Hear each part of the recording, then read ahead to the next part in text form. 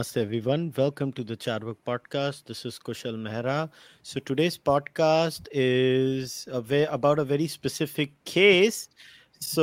I'll give you guys a brief background. I think a few years ago, or two, three, four. I'm not giving you the exact number because when it was exactly filed, I think it was in 2021. There was an alleged caste discrimination charge against the BAPS temple in the United States of America that had been alleged from one side, and there is an ongoing investigation. And recently, during the ongoing investigation, certain remarks were submitted in a court in India, is from what I have understood. And the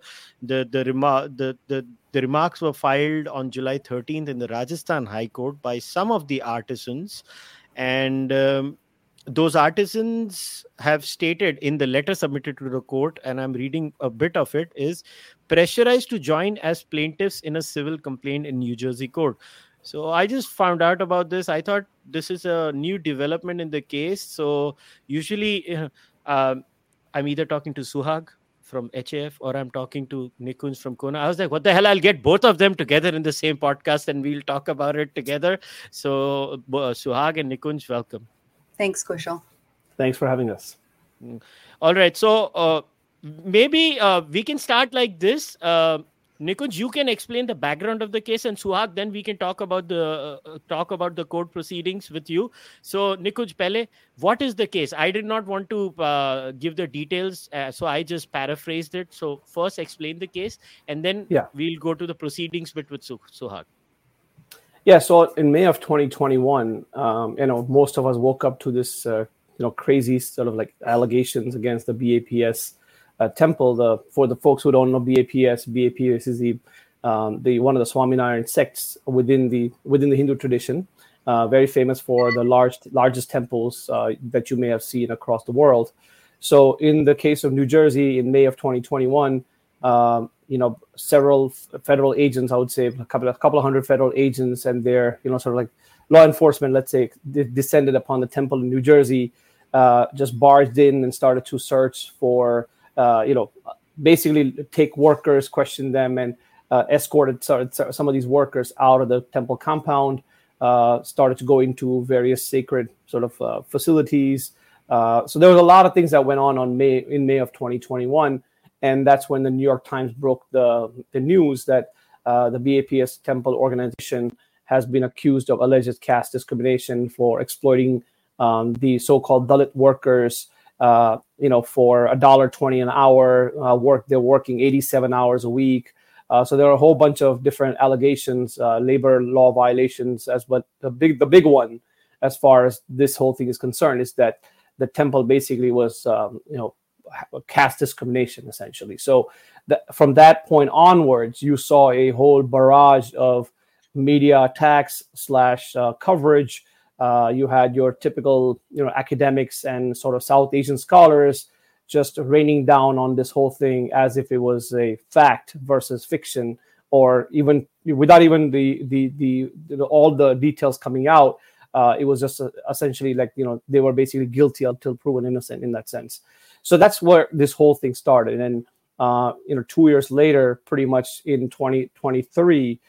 We recently saw what you just mentioned by certain workers from the Patharghadai Sangh, the Mazdoor Sangh, etc., writing a letter to submitting basically the testimony in a press release form to the Rajasthan High Court, where they actually talk about that they were pressurized and coerced into this by Advocate Swati Sawant and some of the activists.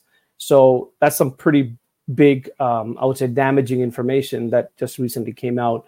And it's a sort of a breaking news, I would say, as far as the development is concerned, because a lot of things have been fairly silent in the case for various reasons. And I'm sure we'll talk more about that. But that's kind of the background, I would say, of where we stand today. So we kind of talked about, we broke this also as part of the kind of, very hot off the topic news just a few weeks ago, I guess, on Twitter and some of the social media channels when we received the letter. So that's where we are. I'll stop here. Okay, Suhag, over to you. So what does it mean in terms of from a court proceedings perspective, like what exactly is this in terms of the lawsuit itself, or the case itself? So I'll just add a little bit more to what Nikunj said. First, there's two parallel things happening here. You have the federal raid, which Nikunj referred to, that occurs, and so that was for criminal investigation purposes, right? So you have not just caste discrimination, but potentially human trafficking charges, labor law charges, immigration fraud charges. So there's a number of things that the federal government was convinced they would find. We still don't know that they've found anything, because 2.5 years after this unprecedented raid of, hundreds of federal agencies, the federal government is known as kind of alphabet soup. They have a gazillion acronyms. And so probably every acronym was on the ground there at BAPS. So you have all of these people charging into the temple at the crack of dawn. And so we, all those resources, taxpayer dollars, it seems to be a little bit of a nothing burger right now, because they're 2.5 years in. You would imagine that at a raid of that size, that they had some smoking guns, that it was just a matter of finding, the actual evidence to be able to connect the dots and run with it, especially because the New York Times story hit on the same day as the raid. So as far as I am concerned, if I have a case, I'm going to be sure that I have all my, I's dotted and T's crossed if I'm going to get the media involved, even before there's any sort of charges. So that's the criminal piece of it. And then there's the civil case.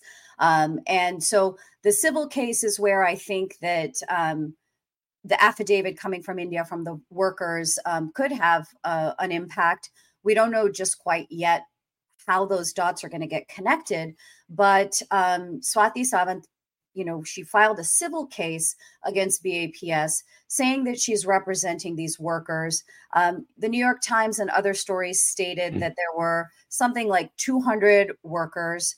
That number kind of varies based on depending on the reportage. We're told that that they were all low caste. How they know that, whether each one was interviewed, none of that is clear. But we're supposed to just take that as true based on the reportage. The civil case has 6 named plaintiffs. And then it says kind of an et al., which means that there might be others. But we know that the case has 5 to 6 named plaintiffs. The affidavit says that it's representing 12.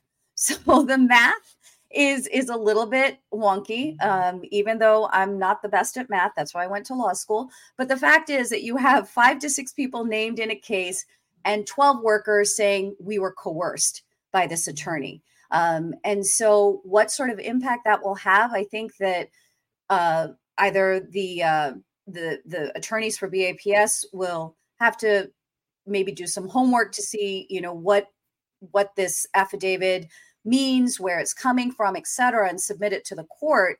But right now, that case, even the civil case, is on hold, pending charges from the federal government. 2.5 years in, there are no charges from the federal government. So, Nikunj, isn't this the normal scenario when the federal government is not even prepared to file charges? That means it's some sort of a nothing burger and they really don't have anything. I mean, I'm just assuming. Wouldn't that be the assumption? Yeah, I mean, that's what we're looking at, right? I mean, when you look at some of these high profile cases of like raids happening and things like that, they actually have a lot of evidence. Then they go in, right? This is kind of like they went in guns blazing looking for something. And they're like, all of a sudden they're like, oh, where is it? Where is it? That kind of a thing. So I think there's an element of embarrassment, I think, on the federal government level, which I feel it's going to come out at some point, because they went in all, like you said, like Suhagji said, all the alphabet soups, basically went in. The FBI and so on, you can put all the names in there. They went in thinking there's going to be a lot of stuff, because they were given a bag of crap, essentially, and said, here, this is what you're going to find.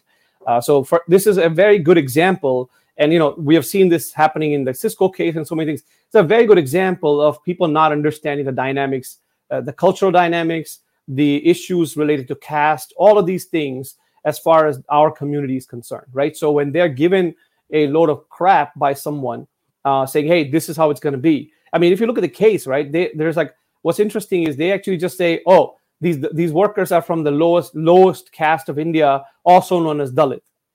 I mean, when you get into the technicalities and semantics, there is no Dalit caste per se, right? So they actually said that? They actually it's in the case. It's in the case. The same thing happened in the Cisco case. So we know someone is feeding them this load of crap, and they're taking this fully verbatim and going at it. I mean, the level of due diligence here is just appalling to me that somebody can actually do this, go in. And also, if you look at the history of the United States, just to kind of finish my thought on this, there haven't really been cases of this type of a magnitude where you're going into a sacred compound and just raiding it, just going into quarters. You're talking about religious, spiritual leaders or spiritual, I would say, pundits, things like that, swamis, going into there. They don't even entertain visitors, or they don't even entertain the women. They obviously stay away from women. They have a very strict code of conduct. You have women FBI officers going in, interrogating them, putting a gun to their head, things like that. This is totally unbelievable. And the amount of outrage is unfortunately lacking in the community. And that was just very shocking to me. I was personally pissed off. I'm not even Swaminarayan, but I was personally pissed off at this thing. Said, how dare they go into our sacred space, any sacred space, and blatant violation of our civil rights, blatant violation of our religious rights, and just completely inappropriate behavior. But this is what we have here. And no coverage. There hasn't been any coverage talking about this type of thing. All it has been, the Daily Trentonian calling it the Temple of Doom, right? You have Suraj Yengde saying Hindu temples are monuments of slavery. You got that kind of stuff going on, but nobody talking about the blatant violations of the religious rights and the civil rights of Hindus. Wait, so Temple of Doom, wasn't that like a movie or something? Raiders of the Lost Ark, Temple of Doom. I mean, Temple of Doom is like the classic case of Hinduphobia, right? You have this high priest eating monkey brains and worshiping Kali. And I remember being, just teased about it incessantly when I was in grade school or middle school when the movie came out, because it took every worst stereotype that there is about India, about Hindu culture and everything, and just concentrated into a handful of scenes. But speaking about Temple of Doom and stereotypes, the problem with whether it's Cisco or whether it's BAPS is that when the government proceeds on the basis of inaccurate and false stereotypes about an entire ethnic minority, and then it's bolstered by a media that already perpetuates those stereotypes, it becomes just a vicious cycle. And that's what you see with BAPS. When you read the coverage, of course, there was the Temple of Doom. There was one in which it said that, the workers were forced to eat lentils and potatoes. I'm thinking, that's kind of my weekly diet. I mean, and I think I'm pretty healthy. So every Indian eats aloo and dal. What the hell? This is actually the media coverage. It was a nutritionally lacking diet or something like that, right? Yes. It's like most Gujaratis are having that. In that case, is nutritionally lacking diet. Exactly. So that was part of the news coverage. You see echoes of that also in the complaint with Cisco. We don't know what any sort of governmental complaint would look like because it hasn't been filed yet. But even in the civil case, you see kind of fundamental misunderstandings or intentional ignorance and malintent with regards to the law. The way that religious workers come to the United States is under an R1 visa program. And the R1 visa program is basically for religious vocations. This is not just something that the Hindu community uses. We, in fact, depend on it because all of our institutions for religious vocational training, whether it's pujaris, whether it's people who become sannyasis, or shilpis, temple architects, and all of that sort of training occurs in India. And so we don't have those types of institutions in the United States. So we as a community depend on the R1 visa program. So do the Catholics. The Catholics apparently have a shortage of priests. And so they need priests coming from, African countries. They have coming from South American countries to kind of staff the variety of Catholic churches across the country. So the R1 visa it runs a gamut. It can be a architectural, worker. It can also be a missionary.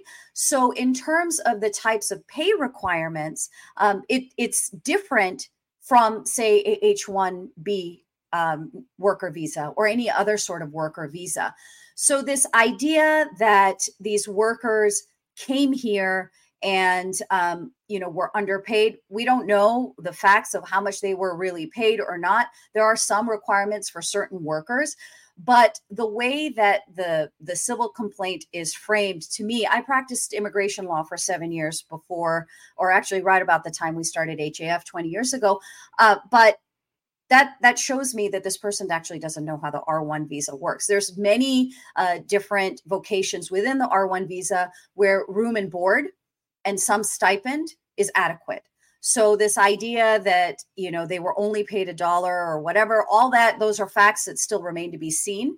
If the case ever goes public or the government ever files charges, or if the civil case proceeds, that we'll find out really what were the terms for these workers. But I also want to say one more thing about the workers. From what I understand, these are workers that had come numerous times to different temples. Now, if the conditions were really that bad, if BAPS was abusing them, why would this happen only in Robbinsville and not the other temples that they had come to? So they basically are coming back over and over again anytime an opportunity comes to work for BAPS. So there's a number of things that I think once hopefully some of this stuff becomes a little bit more public, that everyone will know, not just to Nikunj's point, the community apathy, that maybe people in the community will say, whoa, is this what happened? Which temple could be next? We need to be worried about that. But also in terms of the media, we know that whether it's the Cisco case and the actual facts that are publicly available that go against the story that has predominantly been told, there's very little interest in even actually telling a truthful story. I just want to add, Nikunj, my 2 cents over here before I come to you. I think a lot of your problems are created by Indians in India. And I'll explain how. This whole vegetarian attack on Hindus for being vegetarian, it's just a coincidence that we are talking on this day. It is the 26th of July right now. And Sudha Murthy just made an innocuous statement. She just made an innocuous statement. I'm a vegetarian. I carry my food and utensils everywhere. This is so normal. Like, my wife is a Arya Samaji. Arya Samaj rejects the notion of Jati Varna at its core. It rejects it. Arya Samaj is one of the most successful reform movements of India when it comes to caste reforms or women's rights reforms. Arya Samaj was at the forefront. Everybody, irrespective of their caste, is allowed in Arya Samaj or their Jati affiliation. Now, my wife, when we got married, she was very categorical in telling me, I will never touch chicken. My wife is not born in India. My wife is born and raised in Canada. She has no caste consciousness. To say this is Brahmanism, could there be some elements of that? I'm never going to say it is zero. But I can point out members of the scheduled caste, scheduled tribe community in India, living, breathing communities in India, since the Bhakti movement or before the Bhakti movement too, that are vegetarian by choice. So what have they imbibed is my question. That is point number one. This because we can laugh at, and even I laugh at them saying, "Arey dal aloo khata hai tu? How dare you?" I mean, at the face of it, it's ridiculous. Now, I'm a non-vegetarian. My mother's a vegetarian. My wife's a vegetarian. My father, he barely eats chicken. But I'm a non-vegetarian. But it's not an issue. In our house, chicken is usually not cooked. If cooked, the utensils are not different sometimes. They are different sometimes. And this is a very normal thing. But if you're a vegan in the West, brownie points. Yeah, and so I guess veganism is not white man Brahminism, but vegetarianism is Hindu man Brahminism, and all these shenanigans are basically theories that Indian social scientists have come up with, and the folks over here have just kind of do they have, like, this is where I disagree with Salvatore Babones too. I admire what Salvatore has done, but Salvatore made the statement that, well, Indian intellectuals are anti-India. What do you want the Americans to do? They just listen to what Indians say. Do Americans have no editorial control, whether it's the New York Times, the Washington Post, the Wall Street Journal, or any major Vox.com or whatever portals they have? Nikunj, are Americans so stupid? Am I supposed to live with the assumption that Americans are dumbasses? No, I'm going to say this because Salvatore says that. So I consider it in two ways. One is, see, when it comes to understanding of India, right, or by extent Hinduism, so I'll just juxtapose the two together for this particular thing because of various dynamics because that we don't need to discuss right now. It does matter. Yeah. I am not denying the Indian fault in it, but I'm just saying that Americans are, humko kya pata. So exactly. So now I'm going to give you two different aspects of this. First of all, is yes, there are a lot of ignorant people. So what they just want to hear is another brown person just telling them what it is. Okay, so they'll just gladly just listen to that.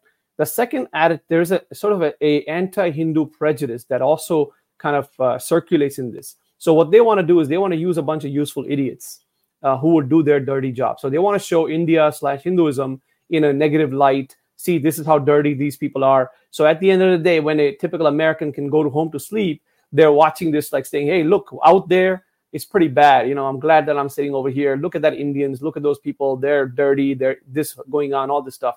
So they use these two ideas. So there's an inherent anti-Hindu prejudice in certain circles, whether you call it media or, the popular nuance. Look at what's going on, the Oppenheimer, the controversy, as you may have already seen.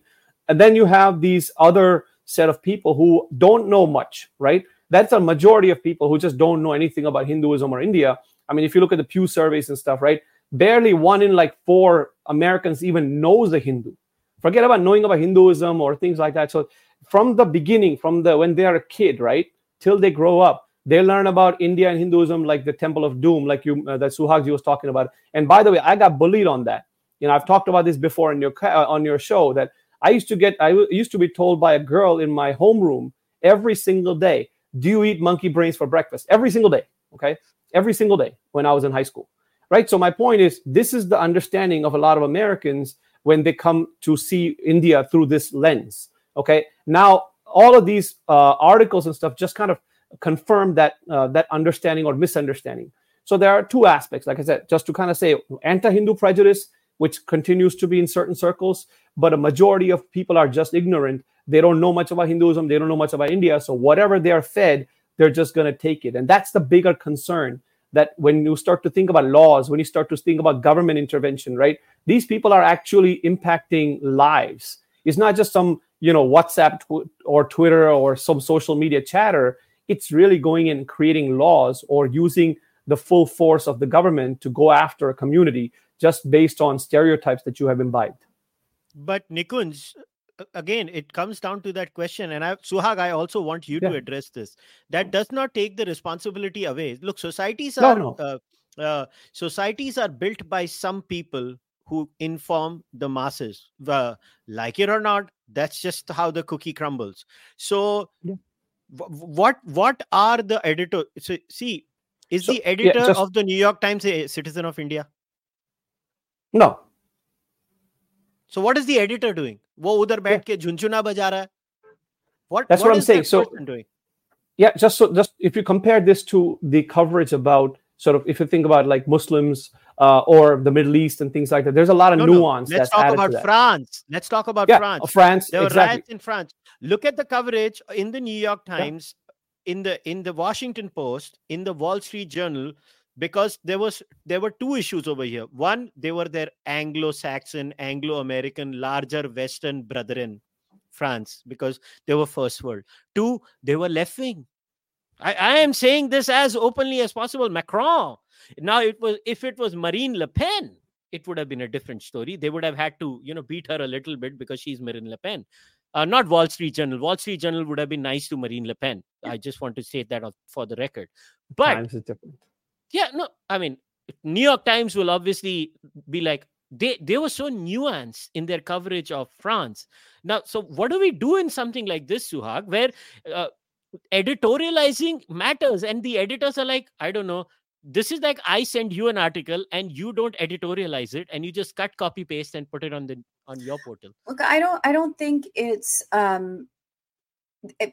every single newspaper article from the New York Times, Washington Post, they're not publishing truth, facts, or understanding. They're publishing a particular ideology. And so to me, you asked the question, are these problems coming from India? I would say 100%. 100%. They're coming from India because you have a class of elites that are discontented with the direction that India is going in. And the direction that India is going in is what the people on the ground want India to be, or the direction that they want the country to go in. So you have a class of people who had the privilege, the position and privilege of being able to shape the narrative about India. And it didn't matter what was happening on the ground. But now democracy is speaking very loud and clear. And you have a government that's responding to that. Whether you agree with every policy or not, whether it's the right way to solve a problem or not, that's not what we're talking about. But just this kind of meta idea that you have an elite that does not like what's happening, and they always had access to the West. And this has been the result of years and years of investment by the West. When you look at all the fellows that are coming to places like Harvard through the Ford Foundation and all of this, you have Western governments that have invested in the elite sectors in India, brought them over so that they get that kind of, the stamp of approval, the pedigree that's required, that, I was a fellow at Harvard, or I was a fellow at Carnegie, or whatever it might be. And then these people become the talking heads for a country. Whether they're actually reflecting ground realities is not really a matter of concern. We know that that's not happening. If you want to learn, I actually said this yesterday because we were having a conversation just with HAF staff, is that if you took the New York Times article about the raid and you held it in your hand, literally, and then walked into the compound of Robbinsville, you would not find a reflection of what was printed on the ground. You wouldn't find chain linked fences. You wouldn't find dilapidated housing conditions. You would not find big, burly, gun-toting security officers. You would actually find like literally Indian uncles who have their tilak chanlo on and maybe have a flashlight, who will say Jai Swaminarayan before they let you into the gate. And who have a very Gujarati English accent. Exactly. Yes. Exactly. Like that's what and you're talking to two Gujaratis, by the way, so watch yourself. Yeah. But anyways, but what I'm saying is that there is, if you want to find the truth or some nuanced understanding of India or the Indian American community, don't go to the New York Times, because you have these old Indian elites that espouse either far left or Marxist views of the world. And so they're going to sloppily try to find their oppressor and their oppressed, and then cut and paste all the facts into a story or a plot that's already typeset. You have the big bad Hindus and specifically Savarna, Brahmins, whatever. Find your punching bag of Hindus, and then you have the others, and then you fit in anything, vegetarianism, whatever it might be, and it just keeps becoming a vicious cycle. And then you have a mountain of citations that they have access to for circular citations. So it is absolutely coming from India, but it is a feedback loop in the sense that the United States has invested in that. How do you get these elites? Why do these elites all have, their stamp of approval from Oxford or Harvard or wherever else? Those are programs that have been put in place. So there we are. Yeah. This is where Rajiv Malhotra's book is very useful, right? Snakes in the Ganga, where he says, yes, the information is supplied by the native informant, but the funding is done by the colonizer. Mm-hmm. And in this case, it is the Harvards, the Stanfords, the Oxfords of the world that are funding all these people who make all sorts of insane comments about India, which have no bearing. But again, I stick to this, Nikunj. What bothers me in this entire discourse is the complete burden is shifted on the Indian information generator, but not on the editor who is sitting on the information. So I'll give you an example. So I wrote an article in print during the second wave of COVID about the death numbers, right? Post the second wave. It's like this was after the Delta wave in India had done, and there was a lot of furor about the death numbers. So I did not know. I was just going for research and trying to understand what is happening. So I used to consistently follow a few hospitals and crematoriums. And it's very important I narrate the story because you'll understand what an editor is supposed to do. The editor of a print is not someone I may agree on many things ideologically with, Rama, but she's a good editor. Yeah. So the person I was working with, I would send them my write-up. They would say, back this up, back this up, back this up, back this up, back this up. And I would back these things up. And if they were blatantly false, I could not have been published in the print. Now, there are some portals in India, without taking names, where I know for a fact that you don't have to go through this process. There is no editorializing. Now, when I read an anti-Hindu, and I'm not saying anti-India, it's okay. They can be anti-India. I could care less. The Biden administration or any other administration in the United States of America, they need India right now. So it's not going to change anything from an Indian perspective. But if you are lying blatantly, if you're so wrong, then somewhere down the line, I question the motive of the person, the publishing house itself. You have to question the motive. The BAPS case, and I'm glad, somewhere in our podcast, Suhag mentioned the Cisco case, because what happened in the Cisco case was exactly same. They made these insinuations about the person who was accused of caste discrimination, and then later on we find out that person is as diversity, equity, inclusion on steroids, and it doesn't matter if because it is this incessant political war where Indian intellectuals who hate the current Indian dispensation, and it's not going anywhere before somebody thinks it's going to change.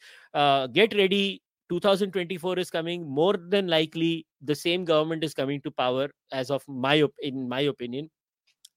And then you have an American enterprise that believes in funding useful idiots. I don't know what to say. It's part of the American foreign policy, where the American state will be giving a grand reception to Narendra Modi because, hey, we are going to invest billions of dollars in India. India is going to invest billions of dollars in America, and we're going to create jobs for each other. But what do we do about this? Because just like in Cisco, the entire case fell. We don't know what's going to happen in the BAPS case, but what do we do about this? Because what's happening to BAPS is a deep malaise inside the system itself. No, it is. And remember, like what I like to tell people is that, if you kind of rewind back, right, to the days of the book Mother India, all of these different like sort of colonial or post-colonial things that are going on. So, go back to 19th century, 20th century, right? And look at the depiction of Hindus, right? The atrocity literature, as Rajiv ji calls it also, that was generated at that time, right? It's not very different than what you see today on the ground, except the methods have changed. Now you have like online, you have some podcasts, you have a lot of things going on.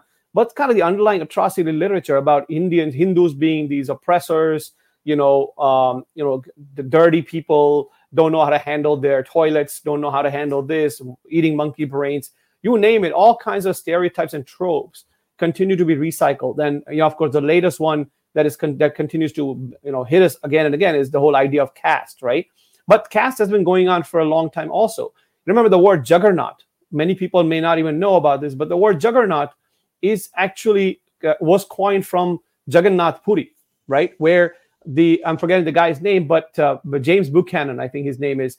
He basically said that he's witnessing this crazy, horrible people who are crushing the different types of Hindus are being crushed under this massive chariot, and this juggernaut is moving through forward. So that entire idea of something holy and sacred was turned into like this monster, and that's what you're seeing. Like, fast forward to whatever 200 years later, and you're still seeing this impact. And that is now, of course, like you said, funding the various snakes in the Ganga, as Rajiv ji describes it in his book, who are the elites, who are being funded, who are being patronized in these, sort of Western institutions like Harvard, Georgetown. You pick different places, and then they kind of spit venom out again and again and again, and they get rewarded. So this is a citation, as Abhijit had mentioned on one of our programs, is a citation loop. You cite me, you do this, you do that, etc. And then they just create an entire ecosystem. And we are kind of stuck right in the middle of that because the attacks are directed against us. Not just us as a Hindu community, but us as Hindu organizations. Because when Hindu organizations actually raise their voices, they are called Sanghis, they're called Brahminical, they're called right-wing, Hindutva, you name it. The menu of slur. Yeah, it's like, yeah, exactly. All of those, and more. So the menu of accusations and slurs that are targeting Hindu organizations is huge. It's really big. But when you compare that to other organizations or other communities, you can start to see some parallels, but it's very different. There's a lot of nuance. People are given the platform to talk about what their concerns are. But when it comes to Hindus, we are first guilty and then to be proven innocent. Just because I have a last name Trivedi, all of a sudden, me, my grandfather, my father, my grandfather, and generations of people are just essentially born and raised as caste supremacists, essentially, right? And then my daughter, who has not, born and raised in the U.S., is also apparently a caste supremacist just because she has a last name and because our diets are vegetarian. But if I was white, I would be like this hip and cool person who is now eco-friendly, sustainable, so on and so forth. But because I'm a Hindu, I'm a caste supremacist just because of my dietary habits, my last names.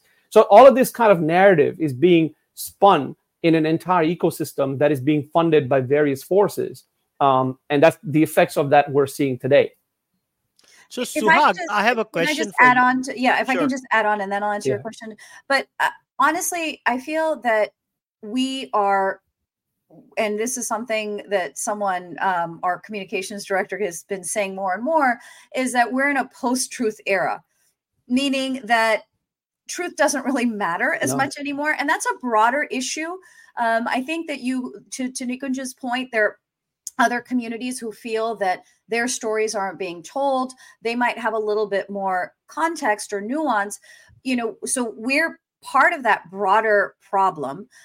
But it's compounded by almost 250 years of colonial narratives about us. So even digging through all of that, while everyone else might be, kind of at the tip of the iceberg, we're even further down trying to dig ourselves out in terms of trying to get our stories told. You mentioned Cisco and the editorial responsibility. And I think that we could tie this to the federal government in the way that they have, come down on BAPS, and 2.5 years later, we still don't see any charges. The civil case, the New York Times coverage of it, or even Cisco, when you have this much energy invested into a particular story and you put so many resources behind it, I think it makes it that much more difficult to step back and admit that you've been wrong. So the Cisco case is a good example. I did a deep dive into all of the public filings. I created a flow chart that would literally walk reporters through. Here's what happened this day. Here's the filing where we learned that, oh, Sundar Iyer was actually classmates with John Doe. Here's where we learned that John Doe got a several $1 million starting package. So John Doe, self-identified Dalit, is a millionaire.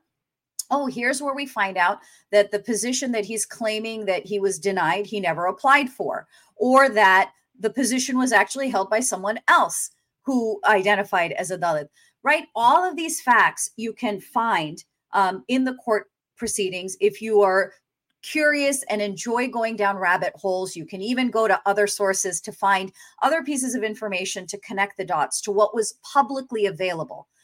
I made the link to this flow chart publicly available. We shared it with every reporter that reached out to us about the Cisco case, because we filed a case against the state in the way in which they've kind of violated our First Amendment rights. So we were in touch with a lot of reporters who were interested in the story. What they weren't interested in, and I would see, you know, when you put out a Google form, you can see little animals, which means that, you know, there's people in your document. Not a single story other than the one that I wrote for print. And I would agree with you that Rama is a really tough editor.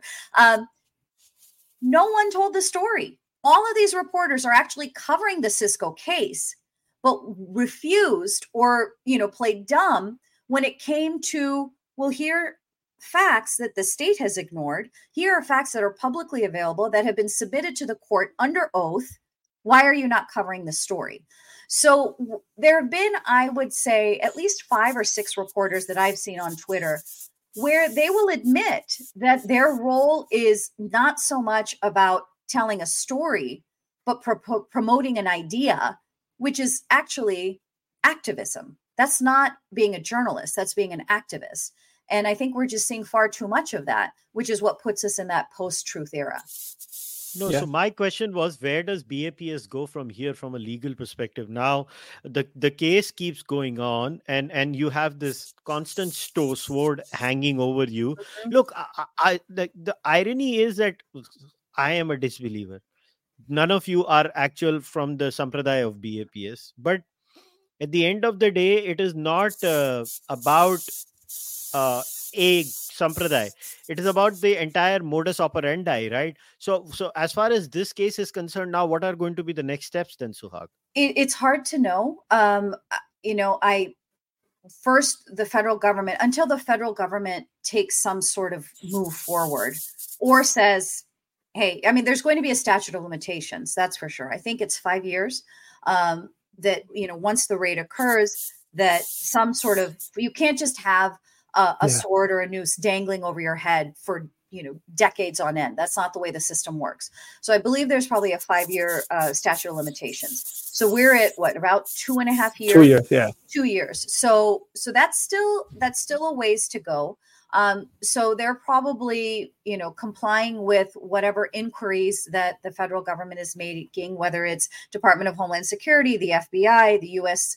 Commission on Immigration Services. So, you know, that is up to BAPS. Until there's some sort of charges, I don't know where the civil case is going to go, because I believe it's on hold until something, you know, unravels one way or the other on the criminal charges. My fear is that given all the resources that the government put in, you know, into this unprecedented raid, the swagger and confidence with which it did it, because it clearly coordinated with the New York Times, or the activists, you know, I think there's probably a triangular coordination there with the lawyer, with the reporter, as well as the federal government.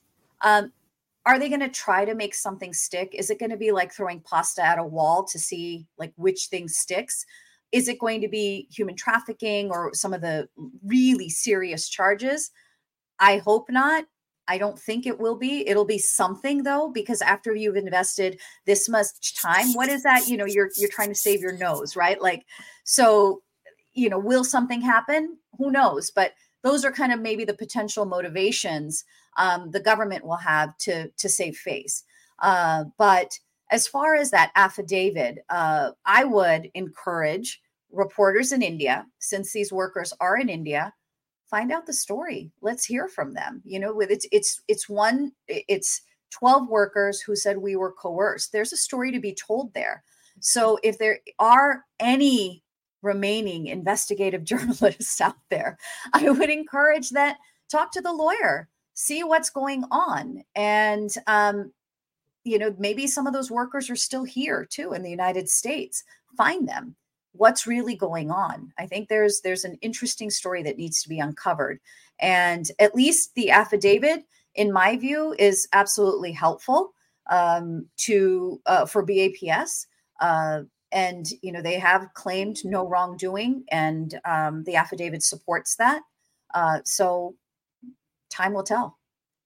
So, but Nikunj, the BAPS still has to come out now. One of my problems with BAPS has been their communication. I don't know how they communicate sometimes. And look, the charges are serious. The caste discrimination is one thing. I think even there is a labor dispute, right? Violation, labor violation. Now, is there any communication from the BAPS that I have missed out where they have given an explanation? Like, what has been the explanation from the BAPS side?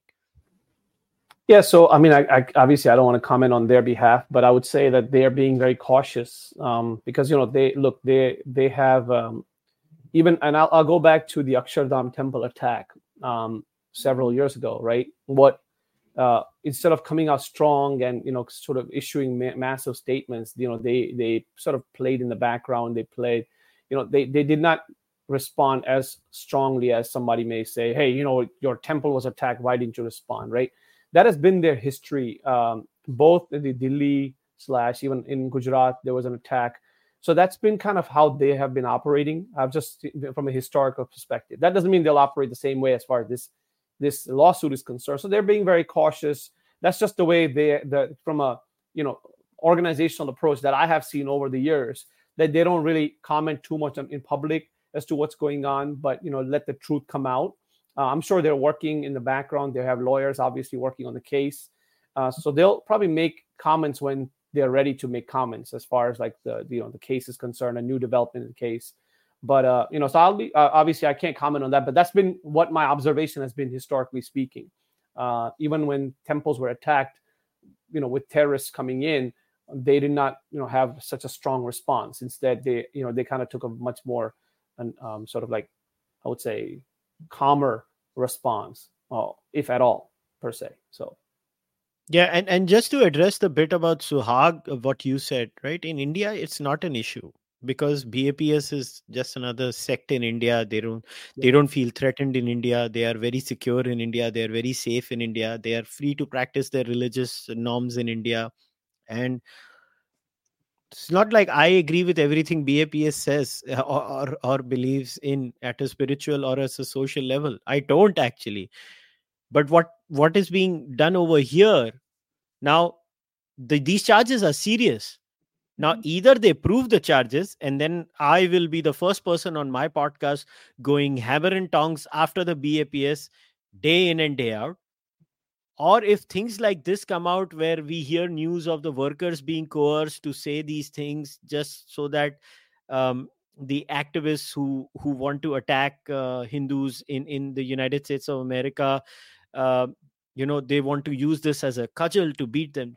Now, these are seriously disturbing things, Suhag.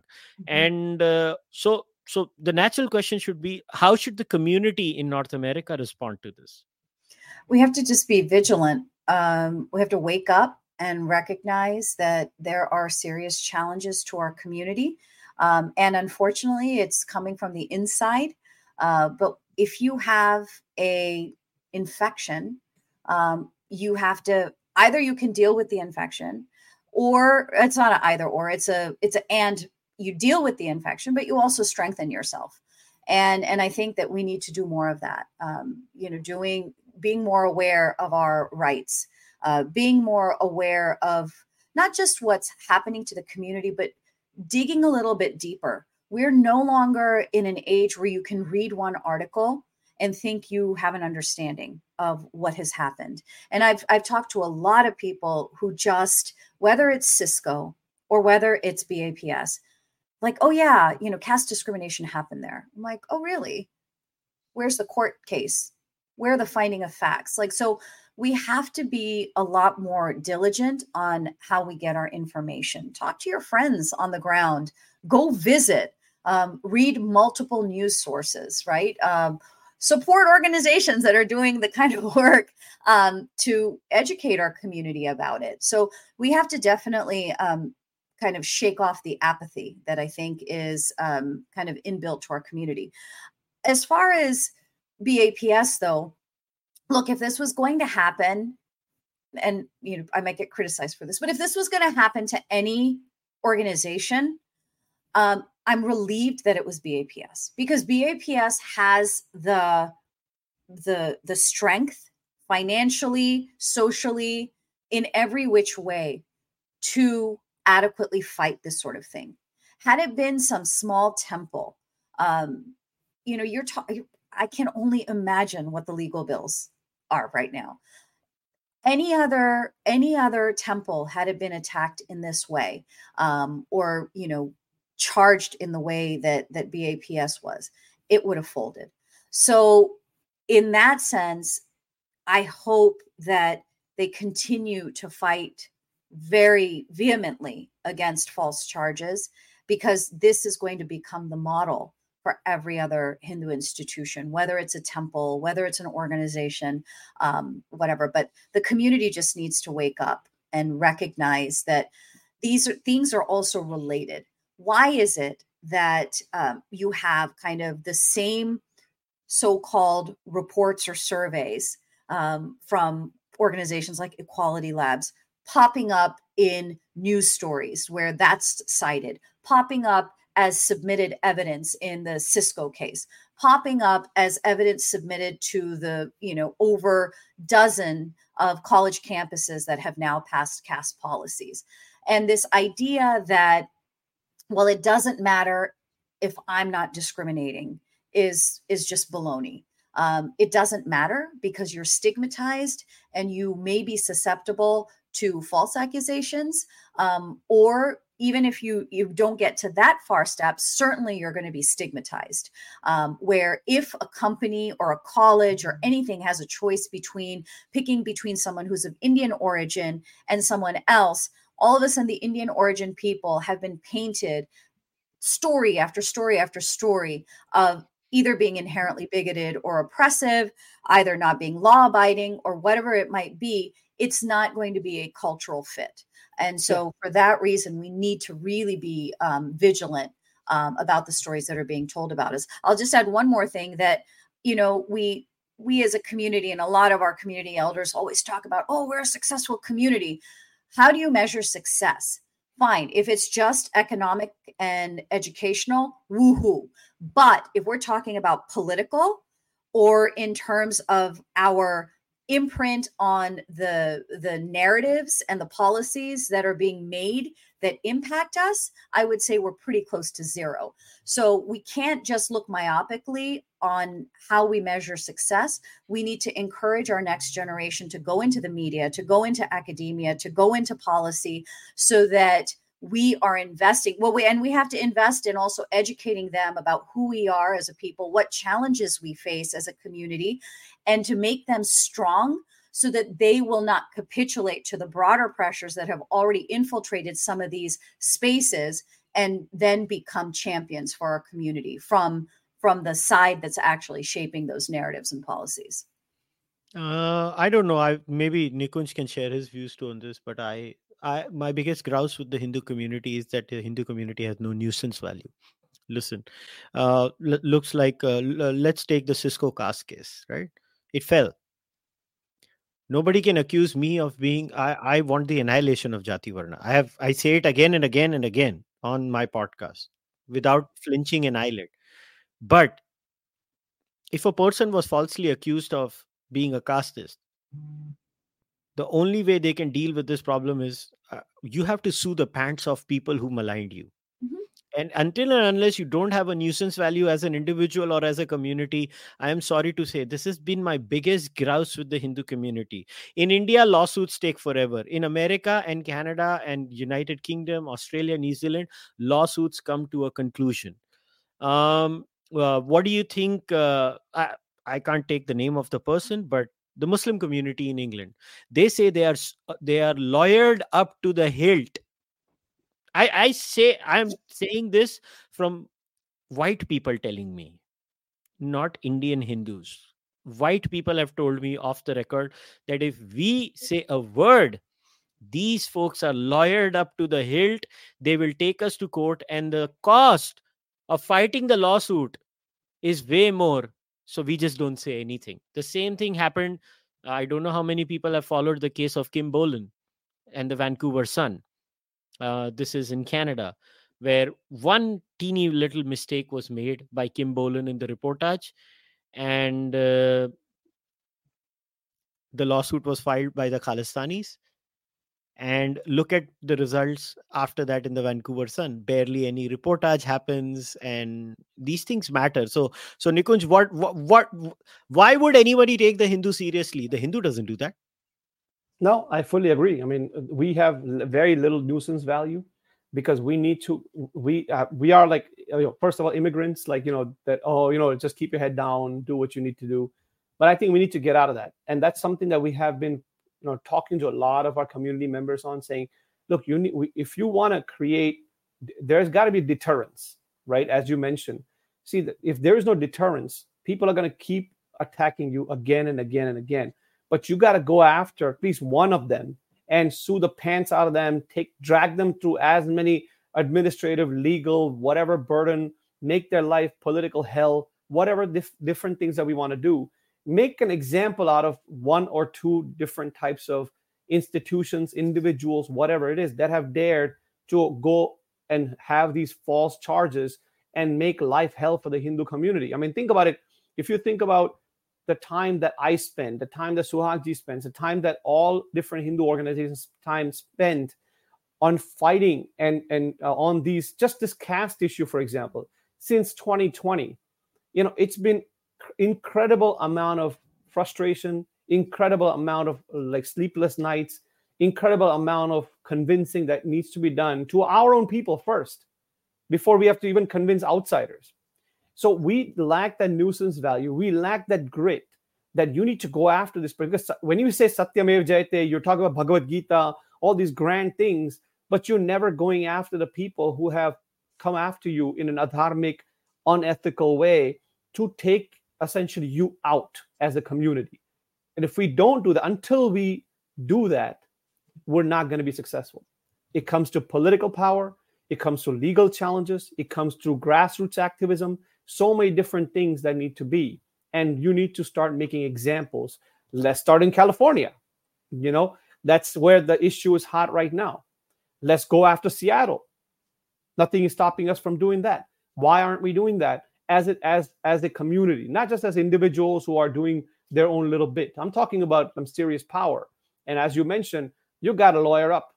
You got to have that legal battle ready to go. You got to have the political will. All those things are needed. Until then, we're just going to be, getting tired and getting frustrated again and again and again, because this is going to keep happening. I'll just say on the lawyering up, as a lawyer, I agree. And we do have, at least, I think the community, I take a little bit more of a look. Not everyone can be a fighter, but you can support fighters. Yeah, and so that's what we need to do. We already have 3 pending cases related to caste in California. We have the one where the 2 faculty members have sued the Cal State University system for having added caste to their non-discrimination policies.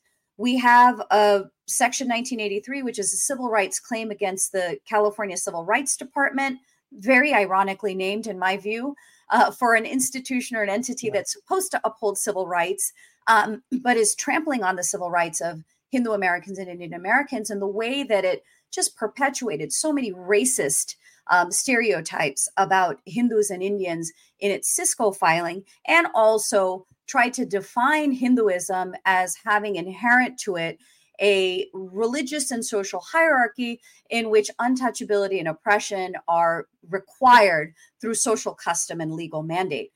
The US Constitution tells us that a state power or state entity cannot define religion. It cannot treat one religion differently than others. And that's exactly what the Civil Rights Department has done. So there are at least, and then we also have a motion to intervene in the state case, in the state court case of Cisco. So I think legal action is occurring.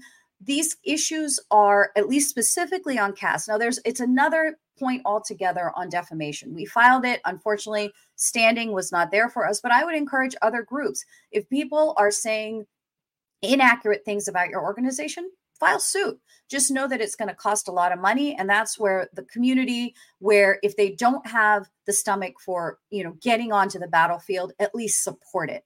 And so if you've been defamed as an organization, file suit. And at some point it's going to stick, because a lot of the lawsuits that we know are filed in terms of a nuisance value, they may not necessarily go somewhere. I'm not encouraging frivolous lawsuits, but with caste specifically, though, these are questions of first impression. They are complicated, and we have to also be cognizant of the fact that very often the judge or the lawyers that we're trying to hire are also steeped into some of these stereotypes of Indian society being a pyramid with 4 classes, and you have the horrible, evil, wily priests at the top lording over the rest of society. Like, those are the types of stereotypes that we're also dealing with. And so it's important that we file those suits, but I think that we have to see how 1 or 2 maybe go before we unleash, I think, the power of the law against these issues. All right. And now I'm going to take questions from the viewers. Very good question. As a community, and both of you should answer this. So Nikunj, as a community, and then Suhag, what kind of consequences are we going to ensure for the people who have degraded the view of use in the public sphere? We just, I don't know about the consequences for the people, but what kind of consequences are we looking at for the community? We should discuss that. The consequences for our community. What are the consequences? Yes. I mean, there's some major consequences. Look, we're going to be canceled across the board. I mean, we're seeing this on college campuses. When UC Davis, for example, there's a group in UC Davis that basically openly called out saying in November, you should not celebrate Diwali, because celebrating Diwali is akin to worshiping casteist gods and goddesses, which are naturally violent to Muslims, Dalits, Bahujans, Sikhs, Adivasis, etc. Like, this is the type of stuff that you're going to be seeing on college campus. It's already happening.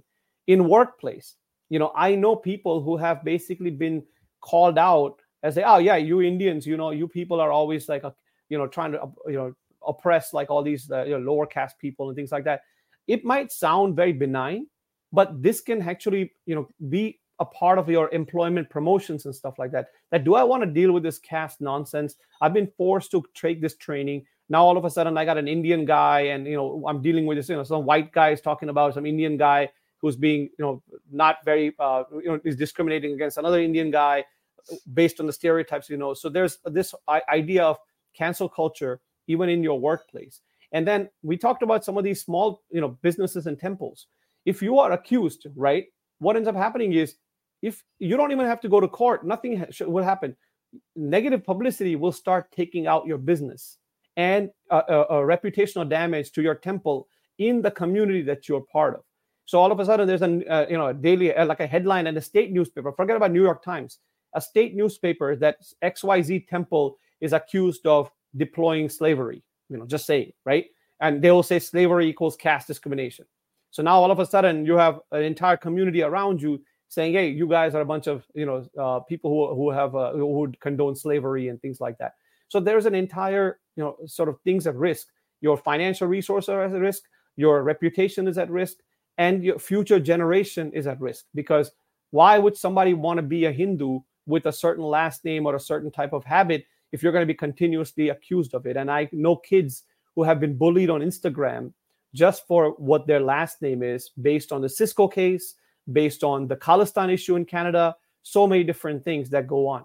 So this is these are the consequences. I can go on and on, but these are the consequences that we are going to be getting, and we're already seeing some of that play out today, actually.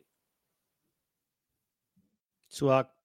Yeah, I mean, I agree with everything that Nikunj has mentioned. I'd also say that there's a consequence just at the family level. These types of issues, especially with young people, the influences on college campuses towards social justice, in which in that kind of framework of social justice, of needing to have an oppressor and an oppressed, you have Hindu students who are susceptible to internalizing an idea that they are perpetually historically oppressors.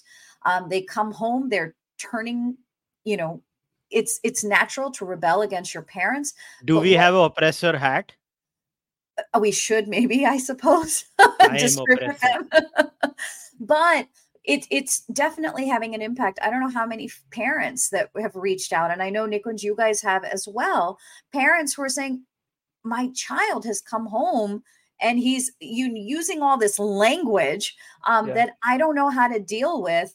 And they're saying everything that we do, everything we've stood for, everything that we have sacrificed so much to hold on to, whether it's reading the Gita as a family, being vegetarian, if they are, all of those things, they're now questioning. I think I saw a post about Bharatanatyam being some sort of Brahminical, patriarchal something or other, yoga. Right? Like, so all of these types of things are having a real impact just at the family level, which then feeds into, are we going to have a next generation of Hindus? If people want to ask, why is that important?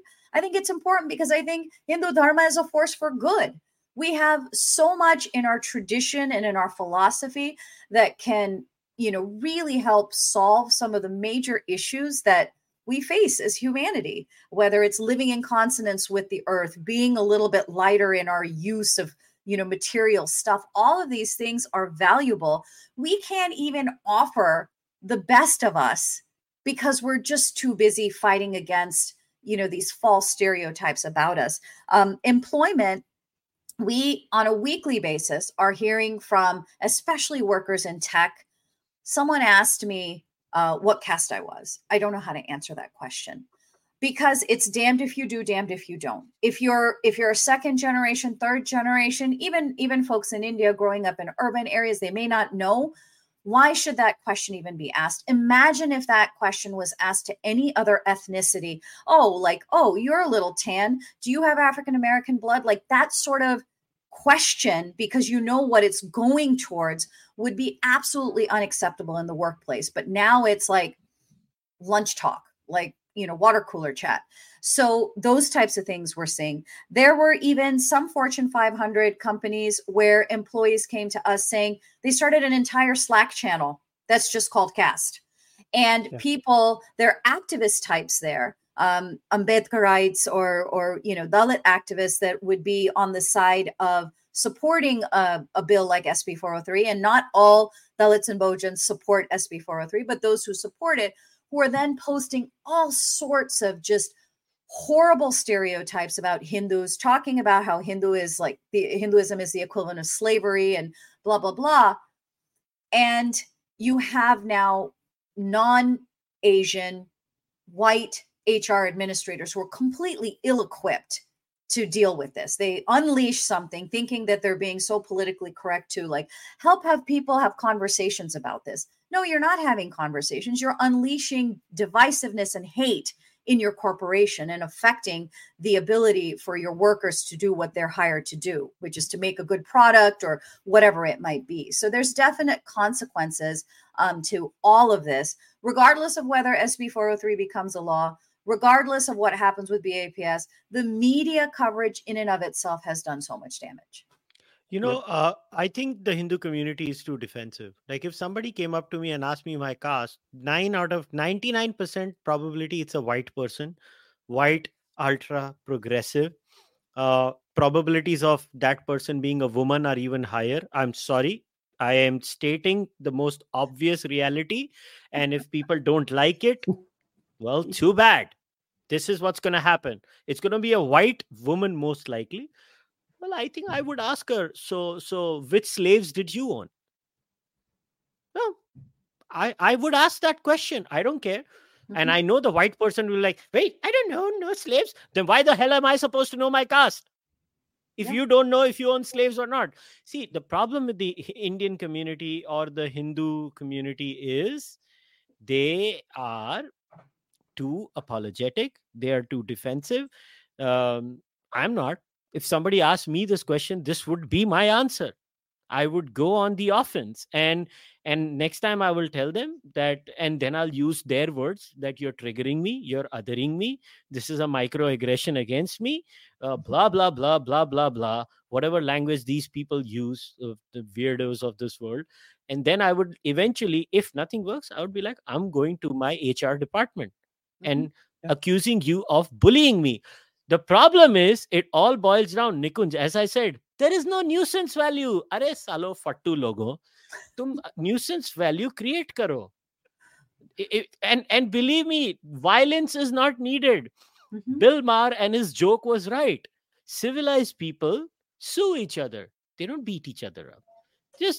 Even the threat of a lawsuit is enough. Now, the next question was, I think I should answer this. Is the Indian government taking cognition of these people who are masqueraded as intellectuals for saying outright lies? The short answer is yes. And I will not say how I know this or why I know this and to what extent I know this, because some things are not supposed to be said.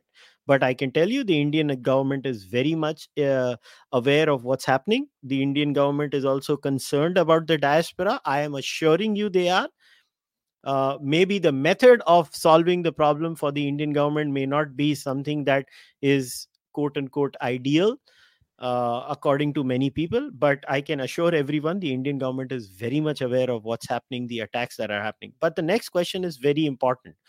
And I saw a very interesting video of a MAGA pastor calling Vivek Ramaswamy the devil worshipper. And by the way, I did not find it cringe. I was just laughing.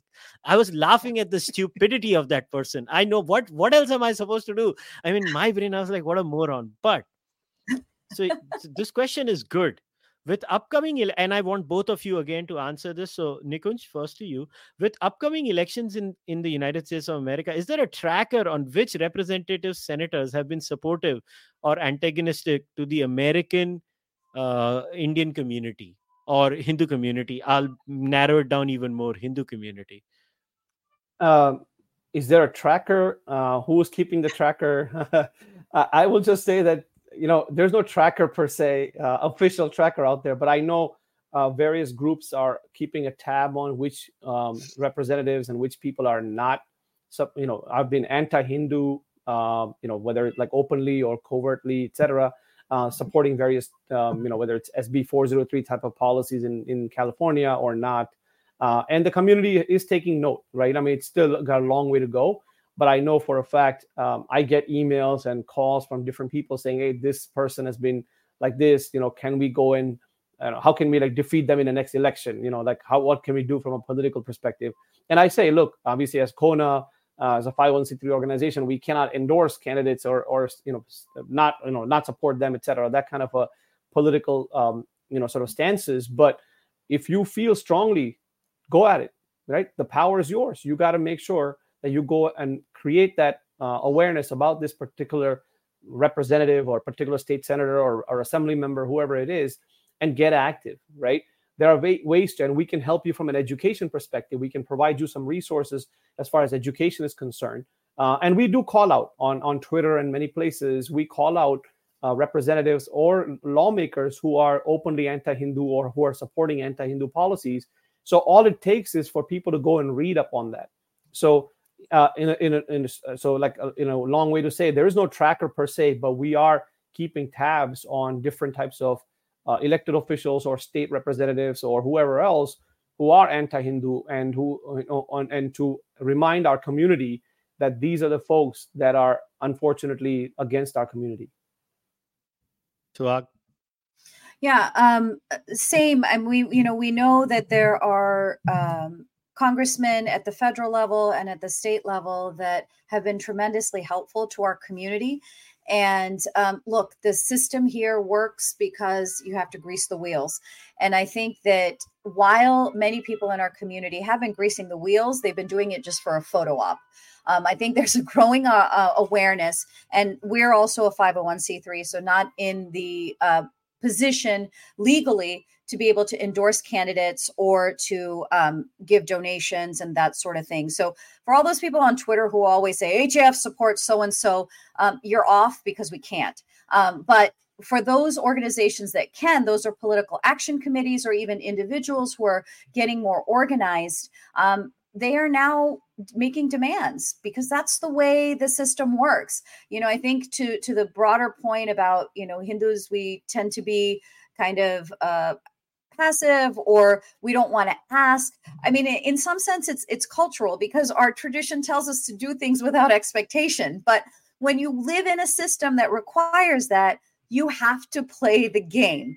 And so, like I said, there are people who are now donating to those candidates that have been friendly. They are also donating to the opposition of those who are running against those who have not been friendly. So I'm sure we'll be seeing some sort of action in California against someone like Senator Wahab, where the community, there's definitely been, in some sense, that's the silver lining with SB 403, is that it has woken up the community in a way that nothing else has to date. And so I'm hoping that we'll see some folks that are choosing to run. Now, you don't have to run immediately for state assembly or state senate. You can start small, start at the city council, school board. Even libraries have boards of trustees where you can run for election or get involved. So there's many different ways in which that we as a community can begin building our kind of political footprint, because the place that we are ahead of the game is that financially we have the grease. We just haven't used it the way it needs to be used. Yeah. So I see this all as an opportunity. But one thing I will say is that, when you look at the Equality Act and things like that happened in the UK, there was a concerted effort for the entire community kind of to move from Labour to the Conservative Party. I don't know that that's really feasible here in the United States. We represent 1.5% or less than 1.5% of the entire US population in a much bigger country.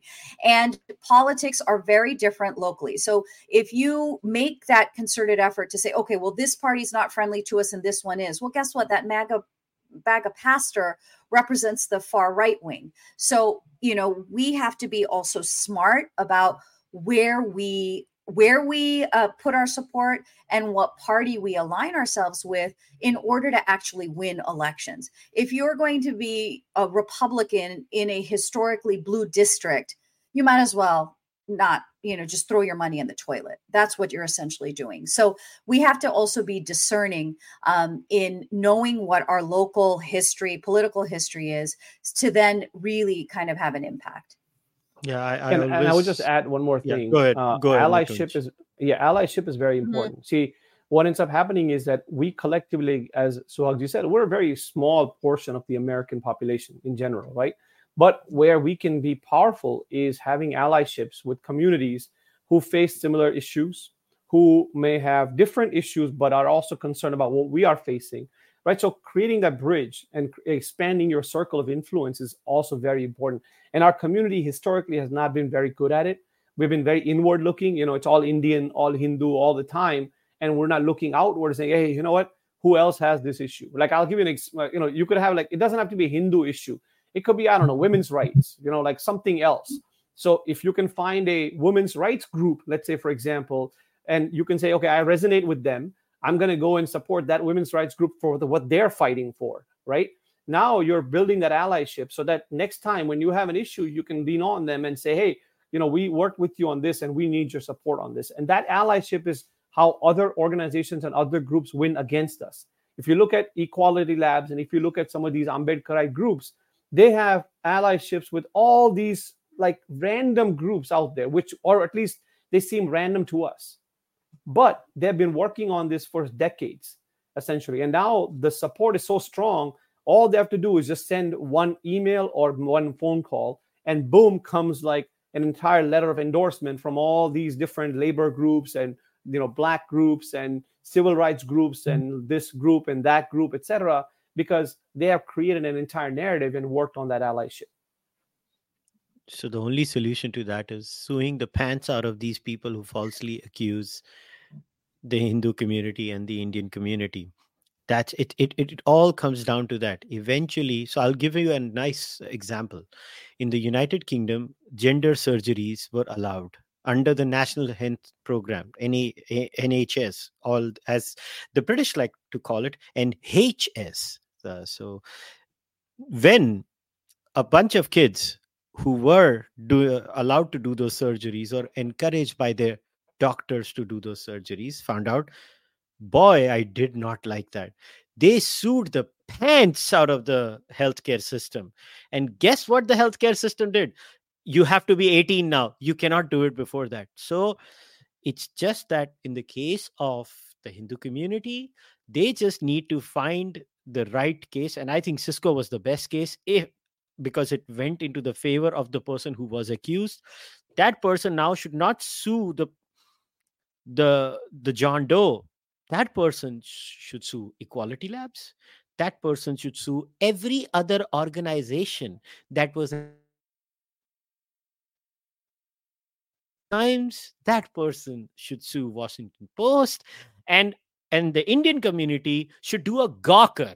What the Indian community should do, and I'm not personally happy about what Peter Thiel did to Gawker, but Peter Thiel showed the way.